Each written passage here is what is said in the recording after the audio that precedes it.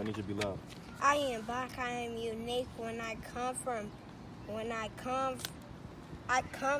ancient From the beginning. I am black, I am unique. I come from ancient kings, queens.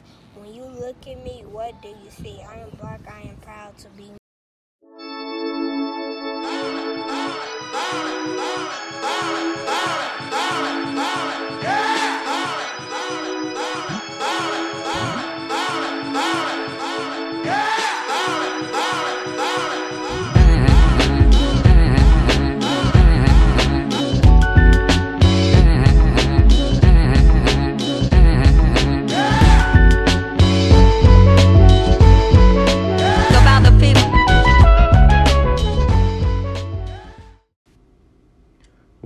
Welcome to our new listeners and to our regular listeners. Welcome to Specificity. Spell it SPECIFICITY,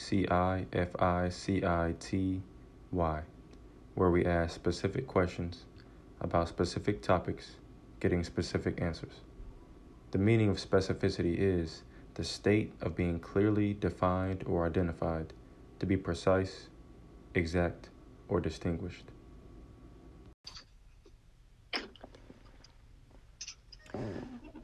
In this episode, we will be addressing the topic, the generational regression from the 1980s to 2021.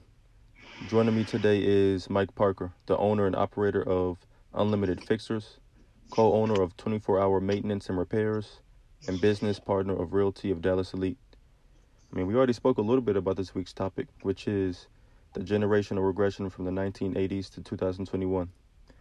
And people might not know this initially. You're from a different generation, though, and see things with a different perspective than someone around my age, because I was born in the 90s. So let me ask you this. What year or time period do you feel the mindset of the black community as a whole was at its peak? And I'll explain what I mean. When do we have our eyes set on the significant things in life, like business ownership, generational wealth, economic independence, like Black Wall Street, the banks, the supermarkets, schools? Well, my brother, I look at it as this way. Back in the 70s and 80s, we had a lot of different business like corporations and manufacturing and all that could supply a decent living for our people. And as the trend went on and a lot of jobs were canceled or lost, we all really became dependent on, I won't say racist, but other nationalities to try to make ends meet. And when the black dollar started leaving our neighborhood and our community, that's when we started declining. So in the 90s and the 2000s, we were really struggling trying to find ourselves and really trying to, catch on to what our, parents and grandparents and all that, the way they provide for the families. We're trying to replace that with today's technology, which is a really, really a difficult task for us. Let me ask you this one. What was the priority, like the culture norms and behaviors? Well, the priority really was to try to, benefit for your kids and your family. And we really kind of overstep that when we start losing the family values and we start losing the youth. Because the youth is your key to everything. If you can bring them up in a great household, good income, family values, then the future will look bright for you. But when we start losing that, then that's when we tend to kind of start losing grip of a lot of things. How do we mend it? Get back focused as a collective? The best way to mend it and the way I was brought up, you got to sit down and start having family gatherings, family group gatherings stuff. You got to sit and explain the ways of life, how it used to be and how it is, how the direction it's headed into now. And if you got to sit there, you got to tell the younger generation, hey, you don't have to sell drugs. Hey, you don't have to rob and steal. Use your hands, teach yourself a trade or learn a trade to where you can provide, an income in a positive and good way. And when you do that, the number of us going to jail will decline. The number of us being killed will decline. And you start teaching values to the younger kids that are around you. You know, I've been blessed to be here for 56 years.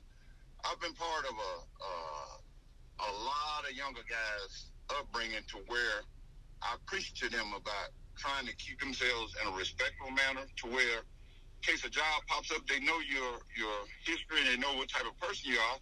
They will offer you that job. Then you can provide for your family, and you can do all kind of positive things within your community.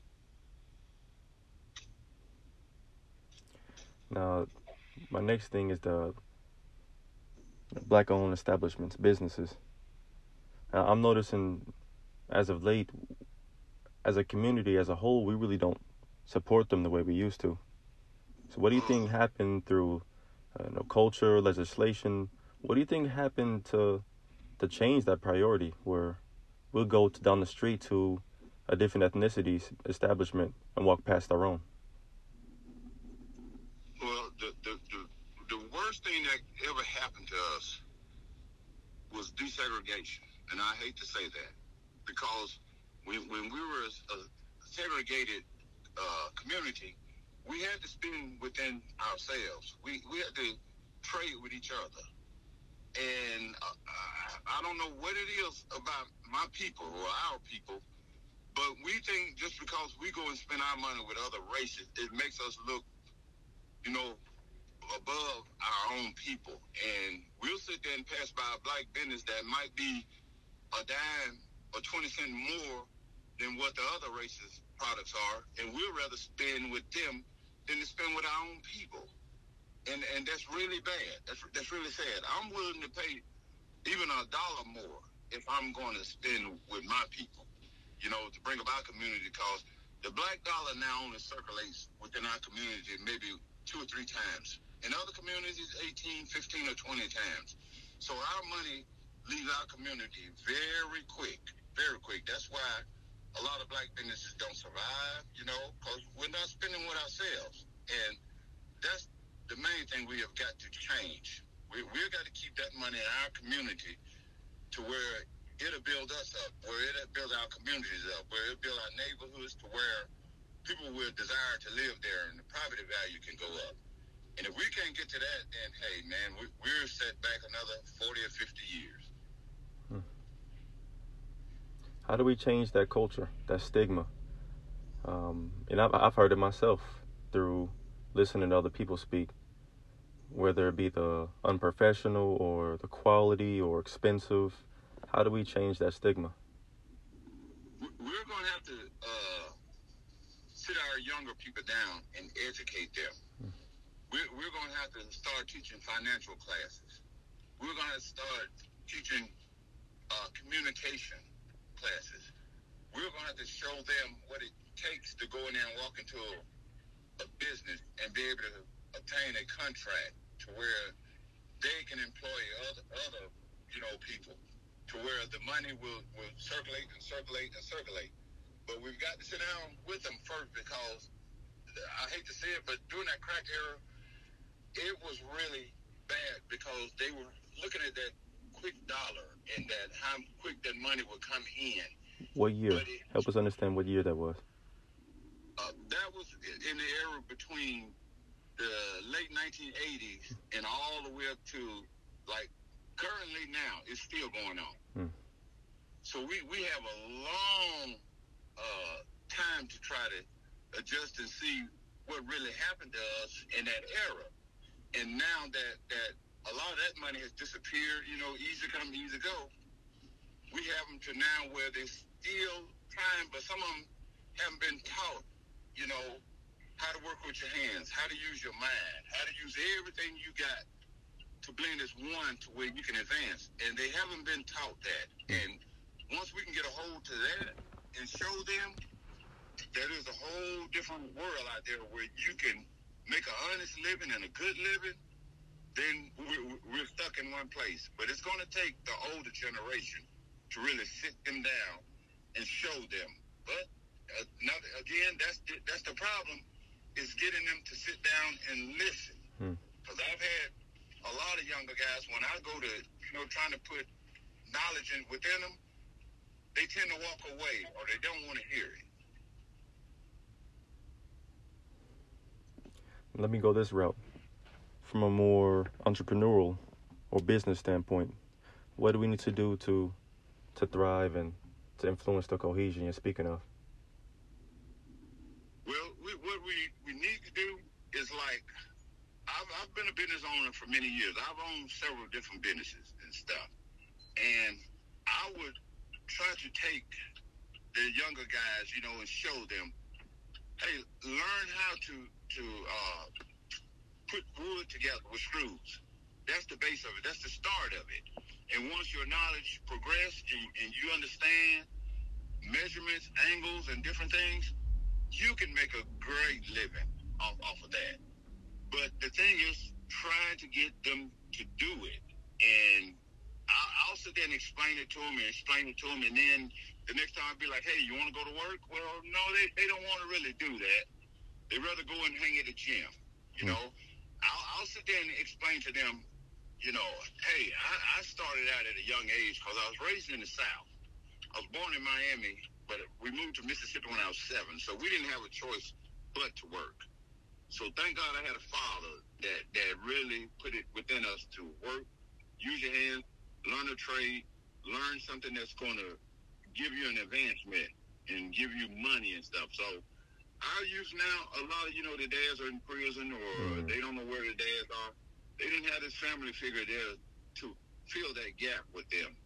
And thank God for great, hard-working mothers, that stuck in there and really, raised the kids the best you could. But it's hard to get a young guy to sit down. It's boring to him. He got the iPhone and all that and stuff like that. He's not looking to try to make a living. He's looking at trying to be on TikTok and all this different mess that's a distraction from what you really should be doing. So we as a whole, we got to kind of figure out a way to sit them down and to get them to understand and to get them to learn and to get them educated. That's one thing we touched on in a previous episode was the purpose of a father, a man in the house. Comes the accountability, responsibility, work ethic. I'm not saying that mother-ran households don't have those things. It's just in our nature to bring more of that out. Yes. Well, yeah, this is what I think happened to our people in our communities. Back in the 70s, in the late 70s and the 80s, I noticed that, the Section 8 housing and all that and all the government assistance started really was thrown on our rates. And we started thinking, oh, free, $25 for rent and all. We thought that was a great thing. But what we really failed to look at, though, on that contract that they provide, they would say the dad can't live in the household. Or you have a certain number of members that can be in the household. You have to fill out an application and put everybody that's going to live there on the application. And they can come any time of day, night, or whatever, knock on your door and check and see who's in the household. Well, that knocked the black father out of a lot of things. The mom looking at she's getting free rent, she's getting food stamps, she's getting federal aid and all that. She figured that replaces the dad, so she doesn't need a dad. Well, they're not looking at that. That doesn't replace the dad as far as raising the kids. When you look at something like that, that's hands-on. You've got to be within the household. You've got to be there to get the kids to really understand. And it's a constant job to really make a 10, 12, 13-year-old understand what he's going to face in life and what's the next, obstacle that's going to be thrown at him and how he's going to deal with it. Well, we went the freeway, so now look what we have now. Mass incarceration rate, and then we have a lot of absent black fathers because of this situation. I mean, I'm testament of it. I never met my father, don't even know his name or his face. I think what we need to do is just have those conversations, like you said, and be honest with each other. Say, this is what we need to do. This is what we're not going to do. And, when I see someone sagging respectfully, go to them and ask them, do you need a belt?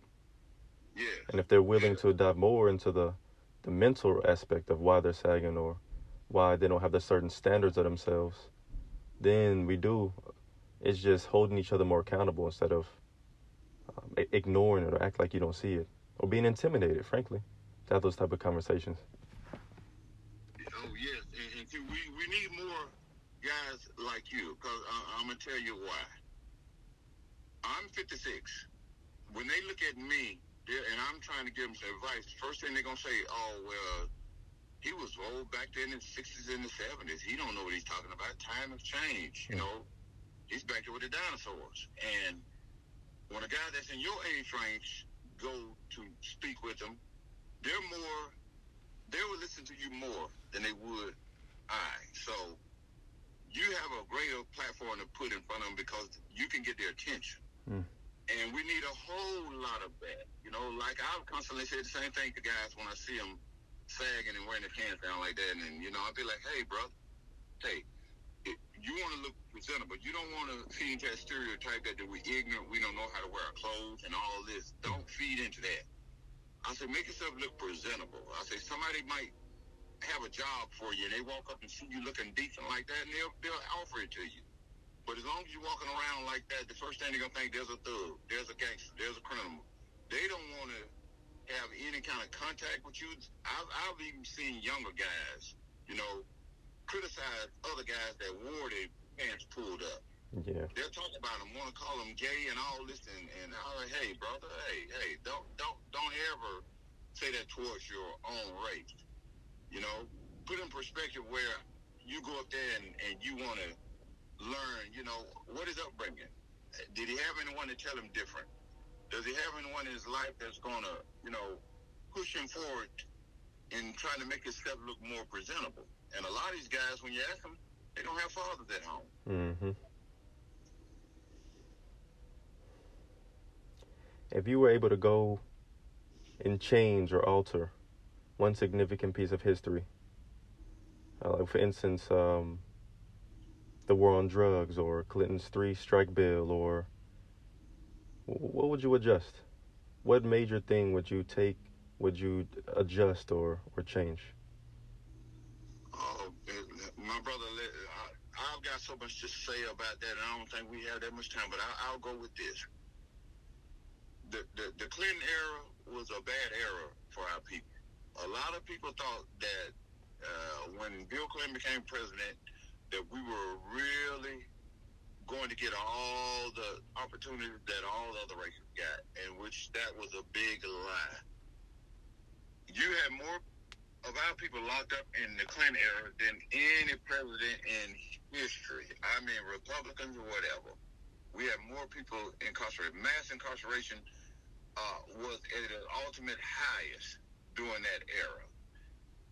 We've got to start paying attention to who we vote for, why we vote for them, and what we're going to ask of them before we vote for them. It could be 20 of us together. And if 2 of us say we're going to vote for Clinton because we just like him, I guarantee you over the rest of the half of them going to vote for him because we said that. And we've got to get away from that. We've got to sit there and really pay attention to what that politician can do for us. Not vote for him because the rest of us like him. And then when we start doing that, we'll start being able to change a lot of things that happen. But we've got to do it in numbers because strength comes in numbers. Mm-hmm. It doesn't, you divide it over here, you divide it over there, you divide it over there, you divide it over there. You're not going to have the same results. You know, this might be a little bit off the topic, but I'll say this and get back on it. It's just like these big mega churches that are popping up now. I don't agree with those. You know, you got 5,000, 10,000 members. Okay, when I grew up, my parents had us in church every Sunday. I used to sing in the choir when I was a young kid at 8, 9, 10, 11, 12 years old. And we knew our pastor. Our pastor came to our house to visit us. When we had problems or he just wanted to come by and visit the family, he would stop in. You can have 5,000 members and you know each and every individual. You've got to have that church hand to help support you and your family, and you don't have that. And we as a race, we've gotten away from that. You know, you go to the church now, they got ATM machines in the church and all this. That's unheard of. That's crazy. And a lot of our people have pulled that way. But then when you look at who's in charge of the church, it's a business now. It's a corporation. Yes, it's on the Fortune 500 now. You know, churches are. And when you look at it like that, it's really it took a toll on our people because it has taken away the religious support, the family support, and all this away from us. So now instead of you having 8, 9, 10 mothers to help you raise your kids and look out for you and your kids, you don't have that anymore. And it's really bad. So what we're going to have to do is try to reverse everything that's been programmed into us. We need to start having more neighborhood meetings so you can get to know your neighbor. You know, there's some people that stay next door to each other for 10 years and they can't even tell you what their last names are. And that's bad. I used to go anywhere in my block when I was, 12 or 13 years old. I could spend the night at any house within my block because my parents knew the other parents. You don't have that anymore. And that has taken a toll on all of us. You know, our race was so suppressed and things were so hard to come by that we relied on our neighbors. We relied on each other. And now you might have some that are more, you know, have more than we have, you know, have better jobs than we have, and they tend to take their kids across town to other schools to get away from us.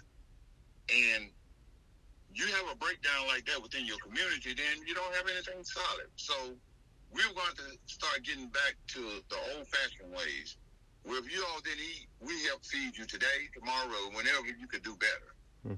And once we start that, we'll get back on track to trying to mend the things that have been broken down for so many years. But it's going to take a lifetime. I won't see it in my lifetime, but we're going to have to start finding ways to pull back together so we'll benefit each other.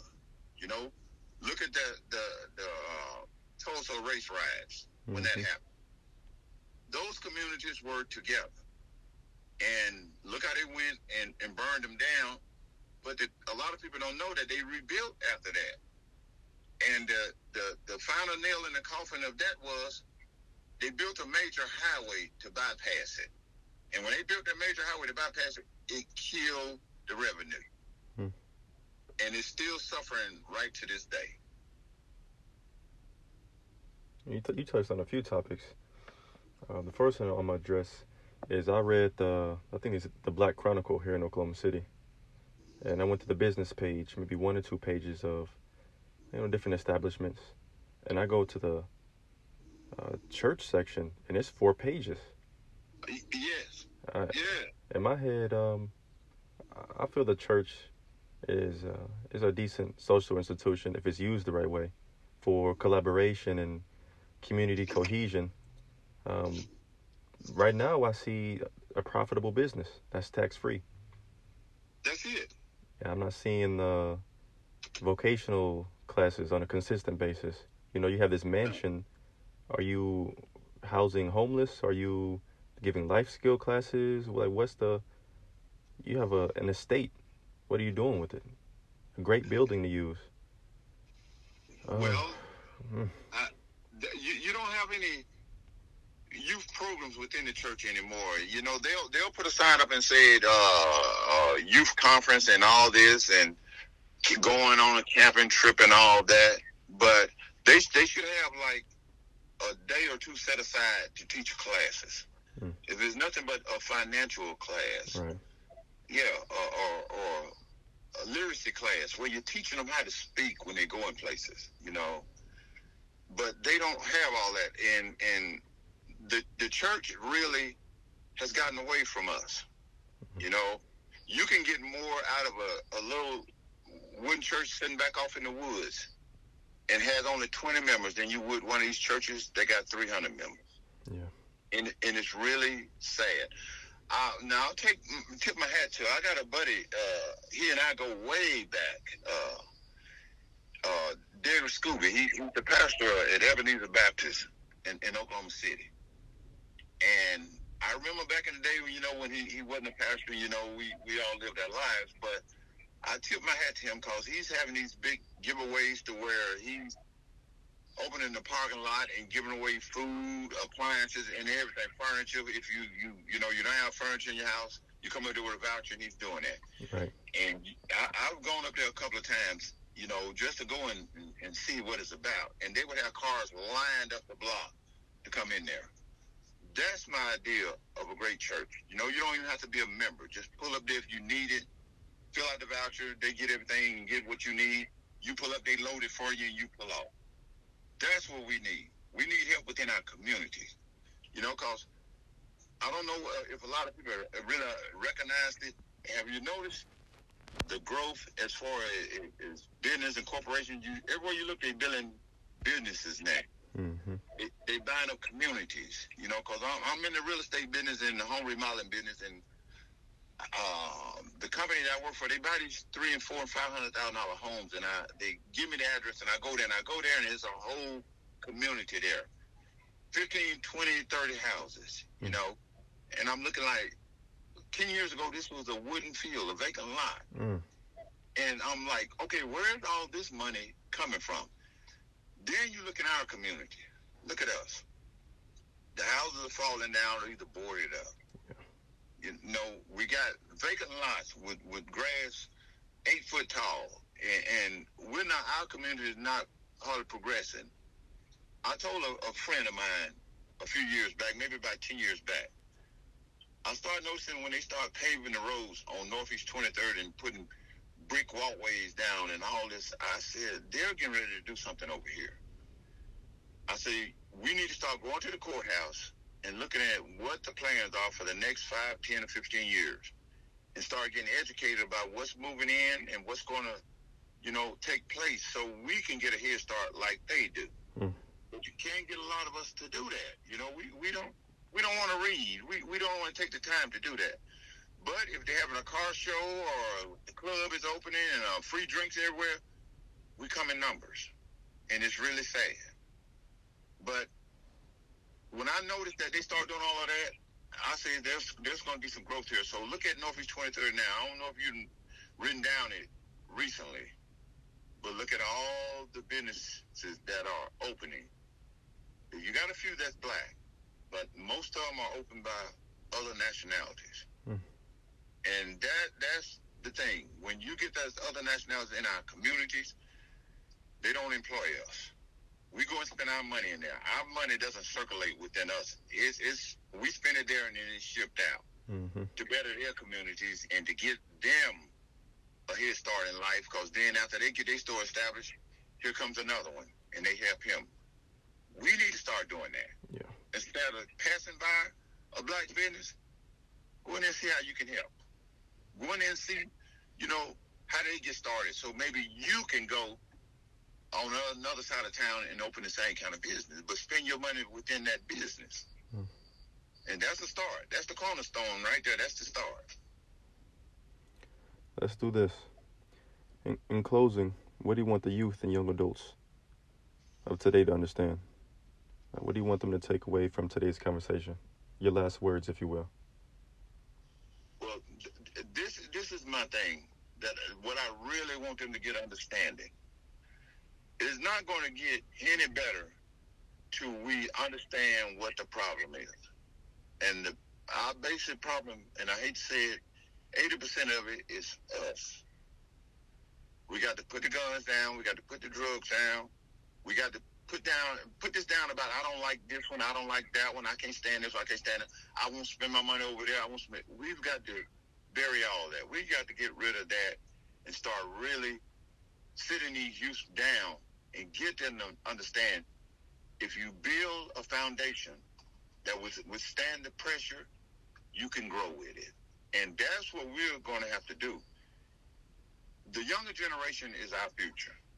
And if we install this within them and get them to understand about what our ancestors or what grandfathers and grandmothers went through to try to give us a better life and help us, so we won't have as hard a time as they did.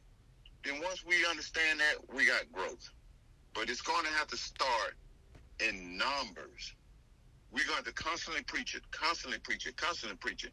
If you're playing a basketball game with them and you sit down and have a little break, start seeing what their plans are in the future. Start seeing what do they want out of life. If you're sitting there playing Xbox with them, while you're playing Xbox, start a conversation about growth. Start a conversation about what do you want to do with your life? You know, what do you enjoy doing?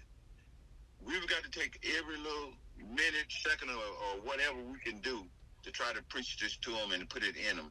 But you're going to have to sit them down and really open up to them about how this world is and what we've gone through and what we continue to go through for them to break out of it so they won't go through the same thing. But a good thing about it, though, you have a lot of this younger generation now, they tend to want to be business owners. And that's great. I don't knock people if they say they don't want to go to college. You know, that's on them. But I know people have been paying college loans for the last 10, 15, 20 years. If you can bypass that and go right into being an entrepreneur and starting a business, I applaud you. Research it, look into it, go and ask questions about it so you can understand it before you get yourself involved with it, so you'll know what it takes, because it's not going to be easy. But they have got to pull themselves out of the trenches, because a lot of black kids, when you talk to them, the first thing they holler about, ain't no job, there's nothing out here for me to do, I can't get ahead. Yes, you can. Start your own, you know. Find your business that can cater to your lifestyle and what you like doing.